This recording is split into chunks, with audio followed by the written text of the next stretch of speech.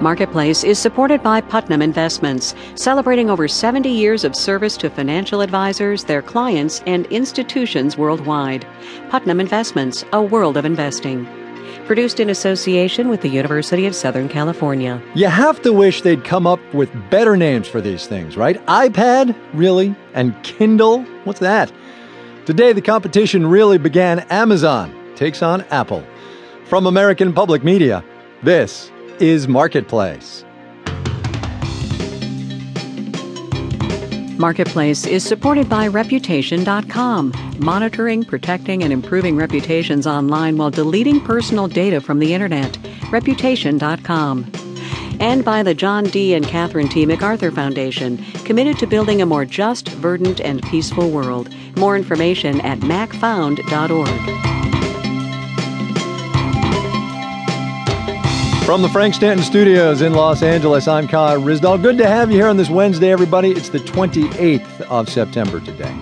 Analysts call it first mover advantage. Consumers call it getting the cool new gadgets before everybody else does. But whatever you call it, Apple has it. First with the iPhone and then with the iPad. The past 5 years or so, Apple has been able to take huge chunks of whatever mobile market it wants. Which is why what was basically a public relations event in New York today was really such a big deal. Amazon CEO Jeff Bezos pulled back the curtain on one of the most hotly anticipated gadgets of the season, the Kindle Fire, it's called. It's billed as being more than just another e-reader, and Bezos fervently hopes a worthy competitor to the aforementioned iPad. From WNYC in New York City, Ilya Maritz reports. The Kindle Fire offers all the things earlier Kindles didn't: movies and music, magazines in full color, and video games. Amazon CEO Jeff Bezos demonstrated his virtual pineapple chopping skills on a game called Fruit Ninja. I also have to admit, I find this a little uncomfortably therapeutic. It's easy to understand why Bezos might crave a little mindless relaxation. The Kindle Fire is going up against the iPad in a competitive arena where other tablets have gone to die. Like the iPad, the Fire is mostly screen, and you operate it by touch.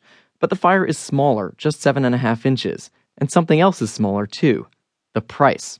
It's $199. You could buy 4 Kindle Fires for the cost of one souped-up iPad. That's Sarah Rotman-Epps, a tech analyst with Forrester Research. Epps says Amazon may be selling the Fire at a loss. That's because the online retailer wants the Fire to function mainly as a virtual shopping cart. Putting this device in consumers' hands guarantees that they will be a pretty serious Amazon spender. Loading up on digital content like music and books, and maybe some pots and pans, too. Analysts predict sales of the Fire could top 3 million this year. The tablet ships on November 15th, in plenty of time for you-know-what. In New York, I'm Ilya Maritz for Marketplace. We're learning more today about a slow-motion case of fatal food contamination that's spreading across the country. At least 13 people have died. More than 70 have gotten sick eating cantaloupe tainted by a bacteria called Listeria. The outbreak apparently started back in late July. The company that grew the melons in question issued a recall earlier this month. Marketplace's Elisa Roth has more. To see how these outbreaks can affect businesses, it helps to look at previous cases. Bob Martin is general manager at Rio Farms in King City, California. It's a big farm that grows a lot of vegetables, salad greens, peppers, onions. He remembers what happened when an outbreak of E. coli was traced to bagged spinach in 2006. There was a lot of spinach that was never even harvested, and then they came back very, very slowly. 3 weeks after the outbreak was announced, bagged spinach sales had dropped by more than 60%. More than a year later, sales were still down 10%. And it wasn't just bagged spinach. Regular spinach sales, that's the stuff that's not pre-bagged, fell more than 30%, and customers cut back on bagged salads for a while, too. Trevor Suslow studies food safety at the University of California, Davis. He says the economic effects of a recall ripple all the way through the food chain. It always affects orders, and it affects sales. Retailers anticipating a drop in sales start canceling orders. An outbreak of E. coli several years ago that was tied to cantaloupes from Mexico caused a big drop in cantaloupe sales, but sales of Mexican honeydews were unaffected.